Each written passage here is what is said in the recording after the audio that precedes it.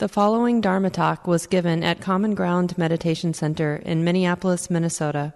The speaker is Mark Nunberg, guiding teacher at Common Ground. So tonight is week 4. Welcome everyone.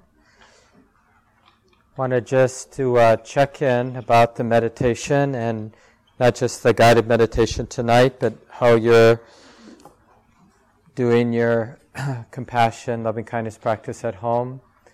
Just to check in, good time to share or ask questions about how to do this practice. Remember, it's okay to do it in the way that's taught in the path of purification, the Visuddhimagga, which is generally how a lot of us learned initially the practice, where you're using different categories and a set number of phrases, and there's some real advantages to having that more structured approach. But in particular, these last few years, under the influence of the Thai forest tradition and just how the sutta practices, the way the Buddha taught loving kindness in the discourses, it's much less structured. And really, the central theme is as quickly as you can to use the expansive quality of love itself as the object of meditation. So any questions about how we've been doing the guided meditations, how you can practice at home before we go on?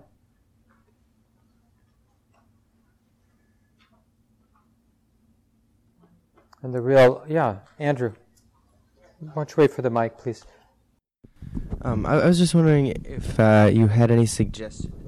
If you had any suggestions on skillfully working with anger when it's there. As just over this week, I noticed some situations where, I knew enough to know that wasn't the energy that I wanted to bring in responding to a situation. I even knew enough to understand what the object of my anger was going through, but there's still just this really it's hard to put down. And I was, one of the things I used was something Shelley mentioned at the young adult retreat, which is just compassion for yourself. It's hard, and this is hard. I was wondering if you had any other suggestions on skillful ways of working with that when it's there. Yeah, that's the trick, is to realize that we can have metta for the anger. And remember, metta is not out there. It's not an out there move. It just means acknowledging it. I mean, that alone is a huge step, just to acknowledge that the mind is angry, that it's tight, can only really be done from a kind place. That clear acknowledgement, oh yeah, it's like this. Often the problem is we want to move on. We want to get back to a different place, but that's not metta, that's the aversion. Aversion begets aversion, because it's unpleasant. So we notice that we're angry, and we want to get back to the place where we're not angry, but anger is begetting anger. And that is the infinite ocean of samsara. I was just looking at this earlier today. One of my favorite quotes from long ago, one of the teachers for Joseph Goldstein and Sharon Salzberg and many others in the West was this very well-known Tibetan teacher, Nosho Khenpo Rinpoche. Nosho Ken Rinpoche is his name. And there's this wonderful quote where he says, for me it just brings up the brokenheartedness, and that's all we need, is a doorway into an authentic, natural experience of love. Because then seeing the love as, that attitude, that trustworthy attitude of basic goodness, then it's a compelling object for meditation. But it has to show up. So the question is how we show it up. How can we help it show up? Well, this works for me sometimes. And the quote is, "Rest in natural great peace, this exhausted mind, beaten helpless by karma and neurotic thoughts." Right? Because they're so true. And then it's not done. Like the relentless fury of the pounding waves in the infinite ocean of samsara. Now, I don't know if everybody in this room has watched on Lake Superior or on the ocean, and you see a big surf just pounding away, one wave after another, hitting the shoreline, the rocks or whatever. And it's like there's a lot of power and over, and then you see how sand becomes sand, It didn't start off as sand, shells getting crushed and ground down rocks and so this is the thing about life. We can either see life as it is and somehow irrationally think it's be good to get tight, or we can let it loosen us up. Those are our two choices. It's going to loosen us up anyway, right? But we can imagine we can resist it like that. I wish I should memorize it, that poem I love by Hafiz. The translation is something like, well, I won't get the whole thing, but the setup is you're playing chess with God. And the poet, the person writing the poem, is saying something, that the Lord, the God, the nature has made such a great move that you're just tripping over joy. You give up, I surrender, tripping over joy. And then poet looks at, the person listening to the poem, whereas you, my dear, think you have 1,000 serious moves, right?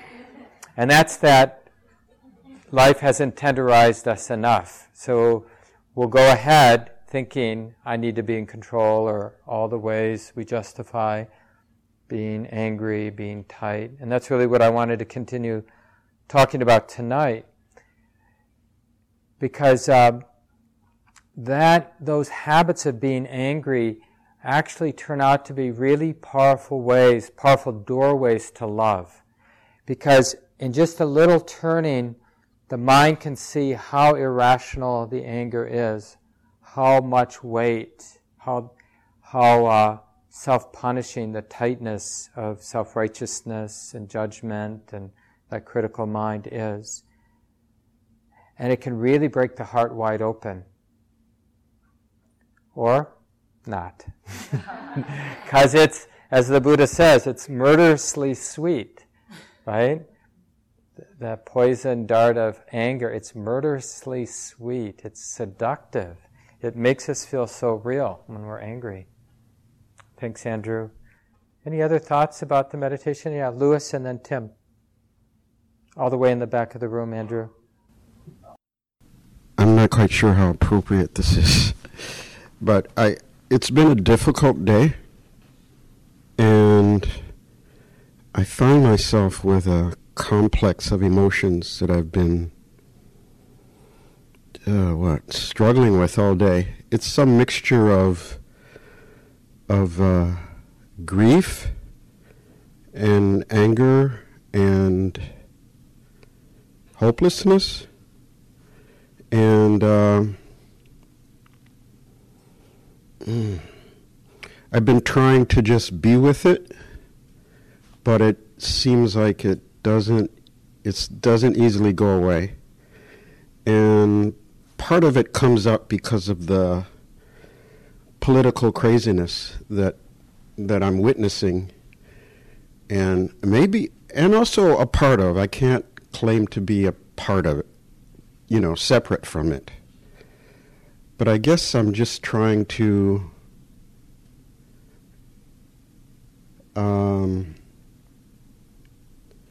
stay with the practice with some kind of openness about, if I just hang in there, I'll get some different insight, or things will loosen up. Or will wear you down and you'll be even more swept away. Because a lot of times to the nth degree, or in the ultimate sense, I think you're right, that on some level, at least intellectually, we know that this aversive response or this despairing response to life isn't appropriate. But we have to also understand that we're conditioned, that, part of what this is this conditioned mind that is going to, like those dispositions we have embedded in the conditioned mind, they're going to get triggered. And if we keep looking at the messiness of the world, or the injustices, or the thises or the that's that are triggering, we can't even though we know on some level that it's all impersonal or that the anger isn't helping, doesn't mean we won't fall into that hole. And well, as we get more exhausted, we're even more likely to fall into the hole. So one way we can express that this isn't the whole truth, that the divisiveness, for example, isn't the whole truth, is we can turn away from it and pay attention to something that's not triggering. And here's the example from the time of the Buddha, which is really, I think, interesting, because here we have, at least as the stories go, and it makes a lot of sense to me, that this person that we refer to as the Buddha was free, had uprooted habits of greed, anger, and delusion. But when things got really messy, sometimes, he left, right? There's a time when the monks, for some seemingly stupid reason when you read the discourse, got in this schism, and they were just fighting, and the Buddha went to them and basically told them to cut it out, and they said, don't get tight about this, Buddha, we'll handle this. We don't want our teacher you let us handle this. And the Buddha, you can just imagine him mumbling, you idiots. And he left. And he went deep into the woods with only an elephant who was also being bothered by the herd. And it was just the two of them. Elephant could feed him. I guess like the elephant would get bananas or whatever fruit offer to the Buddha because he couldn't, get food for himself. And they stayed there for, I don't know, it was a while, like a month or so. It was more than a few days. And so it's interesting, like if the Buddha has to take his attention away from the craziness, the messiness, maybe we do too sometimes. And this is like a real issue when, for all kinds of reasons, we're more aware of how, unjust, how messy things are, how much the world needs attention. Sometimes leaning in fearlessly, responding, engaging fearlessly is the ticket. But now when our mind is despairing or heavy or reactive or angry, that's the time we're basically proving to the mind, to the heart, that it's okay to turn away and hang out with a friend or laugh or leave and go somewhere quiet for a while. And like in a perfect world, we go into jhana. We'd go into a deep state where the mind, the awareness retreats from the sense gates. So the eyes work, but we're not seeing. The ears work, but we're not hearing. The thinking mind works, but we're not thinking. Right? We retreat into the mind itself. The mind that's temporarily not sensitive to the world. And a lot of times we might immediately think, well, okay, I get why you might have to do that, but it's not just about retreating from the world. The mind, just as a wisdom move, is also telling itself, proving to itself that it can put it down. It can put it down so that it can pick it up. It's like going to bed and having a good night's sleep. Like it's a real talent when you've got a mess in your life, whatever it is, your relationship's falling apart, the bathroom's a mess, whatever it might be, big or small, and you realize rightly that I'm exhausted. I fought the good fight, but the bathroom's still a mess, I'm going to bed. Or the world's still a mess, I'm going to bed. And that they call that in Buddhism the bliss of blamelessness. Like, I've been doing the best I can with an imperfect mind, an imperfect body, imperfect world. I've done the best I could today, and now I'm going to bed, and I'm going to sleep. The sleep of the just, or whatever. And I'm going to wake up, and I'm going to do it again. And it's really the same spirit of retreat. I'm going to go away for a month. And then I'm going to show up, and I'm going to do the best I can. And I think it's not just sort of formal retreat practice or a deep moment of concentration in the middle of a meditation period, but it's also all kinds of little things, like really taking advantage of seeing what's beautiful. We talked about this a couple of weeks ago. I'm not sure you were here, Louis, about touching joy, seeing beauty, as another way of turning our attention. Because it's really important to be intimate with the suffering, but it's not helpful to be attached. So the way we prove that we can be intimate with suffering but not attached is seeing that we can turn away from it for moments at a time or days at a time. Yeah, thanks for bringing that up, Louis. And I think Tim had some thoughts. And then we'll cover a few things before we break into small groups tonight. So what's the problem with letting go of everything? Oh, okay. Oh, I think we can leave it there.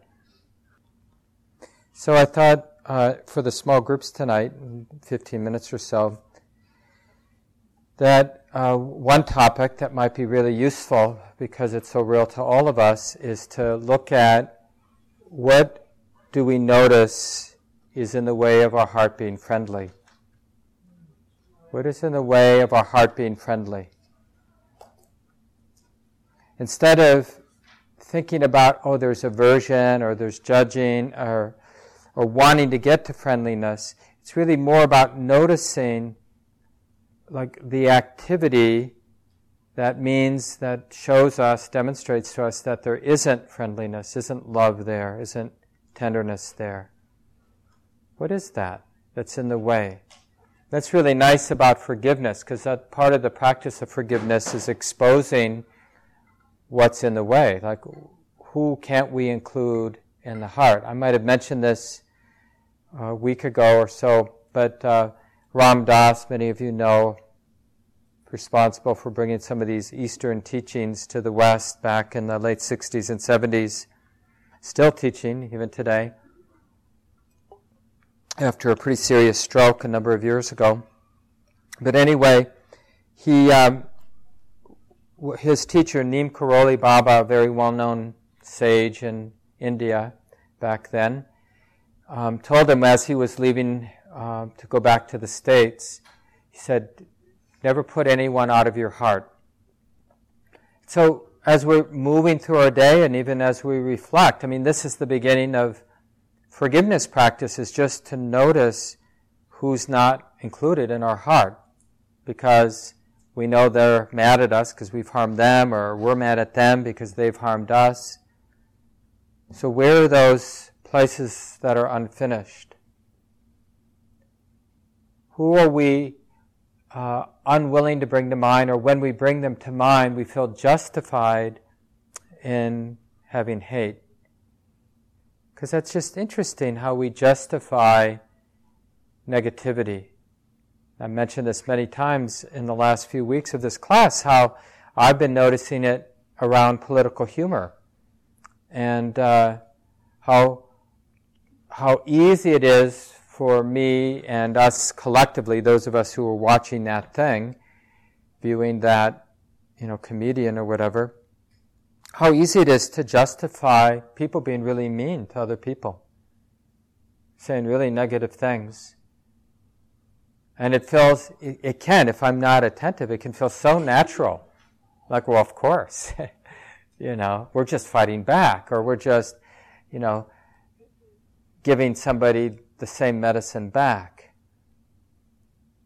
But the thing that amazes my mind is how easy it is not to see the hate in that or the negativity in that.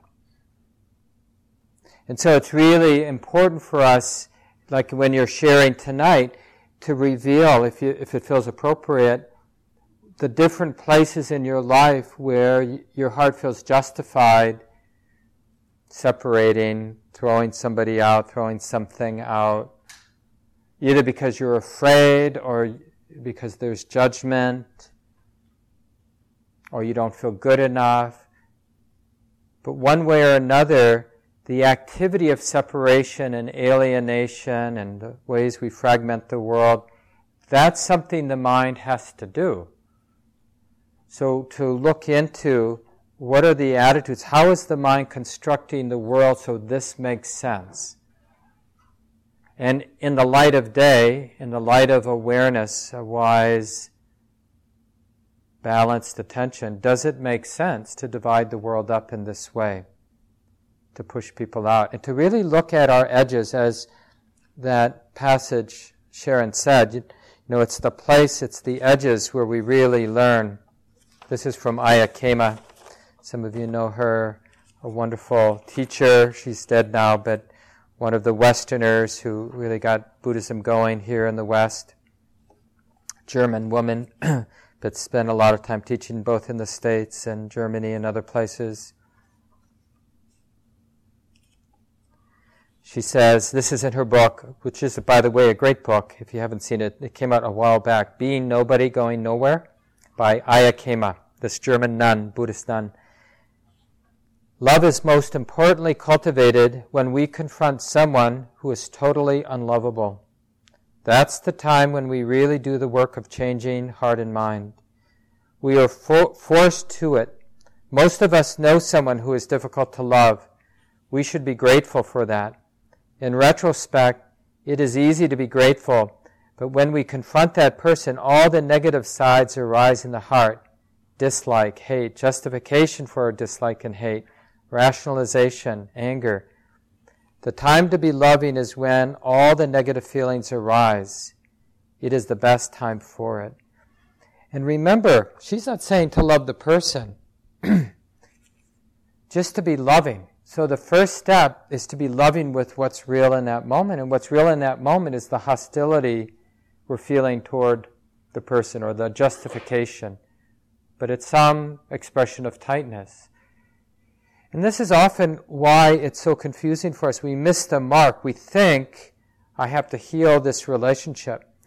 But what we have to heal is the mind's relationship to what's happening in the moment. That's what we have to let in. One of the articles, I haven't mentioned it in any of the emails, but you can find it on our webpage, thebuddhiststudies.commongroundmeditation.org, which I just sent out in the email this afternoon, is a scanned copy of a chapter that Ajahn Sumedho wrote in a collection of articles by some Western Vipassana teachers, some monastic and some lay, called Voices of Insight. Actually, it was written to raise money for Ram Dass when he had a stroke, some 12 years ago, whenever it was. And Sharon Salzberg edited it. And Ajahn Sumedho had a wonderful article, and it's called Nothing is Left Out, or Nothing Left Out, maybe. And it's scanned, and it's up on our webpage, the Buddhist Studies webpage. And I highly recommend it. Many of you have read it before, and it's, of course, worth reading again. But if you haven't read it, it's really important, because Ajahn Sumedho does a really good job making this point about understanding metta, friendliness, this goodness of the heart, isn't like how to get away from the idea of, I gotta love everybody, or I gotta care about everybody. We just have to, in every moment, we just have to care about, we just have to be willing to let in the way it is in that moment. It's never theoretical, it's never abstract. Can we be tender? Can we be sensitive? Can we be undefended with whatever's predominant in this moment? So if I'm like feeling despondent, despairing, can this basic goodness of the heart include that? Forget about loving the world, or loving our president, or loving anybody outside. It's just, can I include what I'm feeling right now? Because this is where this whole idea of categories can be, I don't know what to call it, some kind of shadow in loving kindness practice. Because it can confuse us in thinking, oh, I've got to love everybody. But even like, it's correct how it is in the Visuddhimagga, because it's really done not as, oh, I've got to love everybody. It's, you start with somebody you already love. And in bringing them to mind, you remember, oh yeah, there is love. This heart is capable of love. And you're really appreciating that love, right? As love, not love for that person. Remembering that person was just a useful technique to remember this heart is capable of love. And then you're basically doing what I'm saying as you expand to the other categories. Isn't, oh, I need to love these people. It's It's more like you're aware of the love. That's what your meditation object is.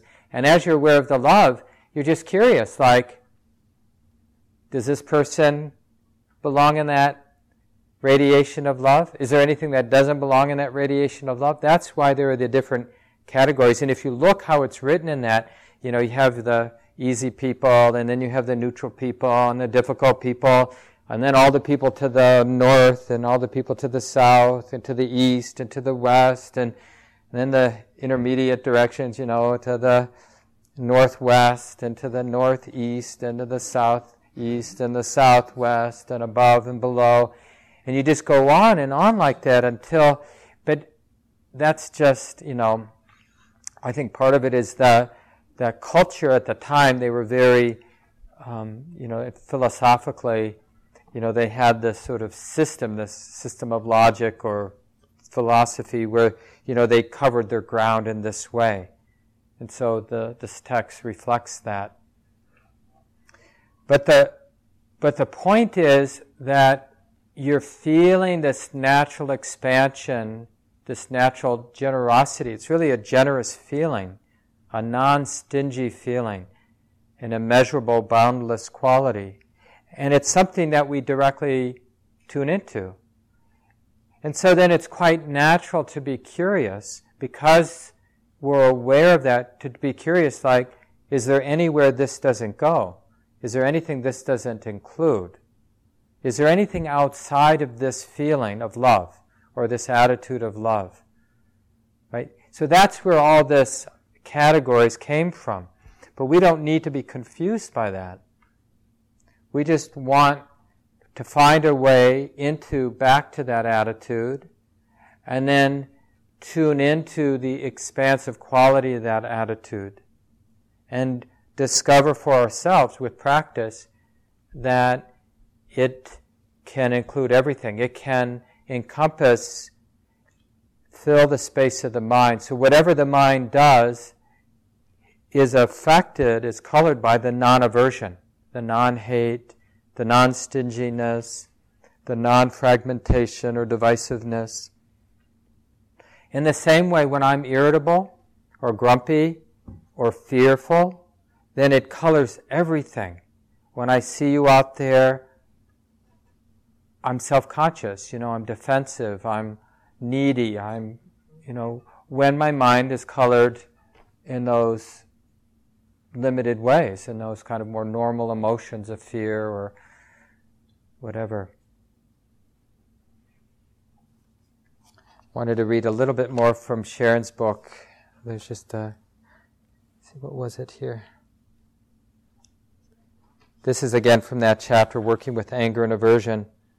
All of these teachings are available to us if we can be aware of what we are feeling in the deepest possible way, so that nothing is blocked from our consciousness. Then we can examine, what is our struggle? Why are we struggling? It is important to understand that no one thing makes us feel a certain way. Nothing stands alone in this conditioned world. We live in an interdependent reality where we have the situation of the present moment and everything we are bringing to it as well. Somebody could get up and do something in the middle of a room. Some people could become excited. Others would be afraid. Some people would become angry. Other people would be amused. It is not that a given action, whatever it is, dictates a certain response. There is a situation, there is everything we bring to it. And there is everything we bring to it. So we must take responsibility for our own mind. We live, hopefully, not just to drift along in the wake of different reactions, going up and down all the time. Having a sense of purpose, such as the development of a loving heart, is the key to living a liberating practice. If we can learn to see and understand all of these painful mind states of anger, fear, grief, disappointment, and guilt as states of aversion, we can learn to be free of them. Being free does not mean that aversion will never come up in our experience. Being free means that we can purify it. We can see it clearly, understand it, and learn not to be ruled by it. And having seen it clearly, which is the function of wisdom, we can also hold it in the vast, transforming field of acceptance, or what we could call love. And that's the most important seed, for our remaining weeks, and then on from then, with this practice of compassion and kindness, is to have this sense of possibility, so that when we're in a dark or negative space, negative attitude, we don't think that it's like, we don't justify it, which is what we tend to do when things are difficult. We make excuses. I mean, it's okay to understand, I don't know how to get out of this, or I don't know how to practice with this, right? But even that is a move towards compassion, isn't it? Like to go like, I'm really caught in this, to acknowledge that. This really hurts. I mean, already we're starting to turn. We're already close to, I really care that it hurts. It isn't easy being a human being. It's probably not easy for the other people in the room, too. And it all begins with, it's like keeping in mind that non-aversion, love, or whatever you want to call it, that it's actually available. It's always available. Nobody is condemned to have a mind of negativity. And what makes it seem that way is this arrogant conviction that I'm different. In this moment, I'm in such a bad place. And it's like we believe the story that we tell ourselves about some limitation of our mind. And this is one of the nice things to keep playing with it throughout the day, like just the friendly attitude. Because we start seeing it isn't something we've concocted, it's really more something we've put down. We've put down temporarily the irritation, the negativity, the judgment, right? We see the puppy. It isn't the puppy. It isn't that I like puppies, or I had a puppy when I was growing up, and now I see a puppy, and it reminds me. Like, that's the rationalization. So, yeah, the puppy was there, but now I'm feeling something. There's an attitude here. And that attitude is not the puppy. Because other people seeing the puppy would be like, that puppy just poops. I heard a news story today on Minnesota Public Radio about the biggest cause for algae blooms and, the excess, was it phosphorus or whatever it is in the lakes and rivers is animal pets, the pet feces and... Yeah. And there's something else, I forget, maybe fertilizers on, yeah. But yeah, all those people with, like our cat doesn't use our litter box anymore, it just likes to poop outside. We're part of those people. So it's like, different people have different attitudes about pets. And so the question is, what can our mind do with this moment? What are we letting the mind do with this moment? And why? Why not find a way to have a friendly attitude? I think part of it is we're afraid people are going to judge us as being superficial or sentimental or, dumb because we're friendly. We're not edgy enough or something like that. So we just need to make love cool again. Some good marketers or something. So, does that give you enough to work on with your small groups? What gets in the way of a friendly attitude? How can you turn it around? And so it looks like we have maybe 75. So why don't we count off by 25? This talk, like all programs at Common Ground, is offered freely in the spirit of generosity. To learn more about Common Ground and its programs, or if you would like to donate, please visit our website, www.commongroundmeditation.org.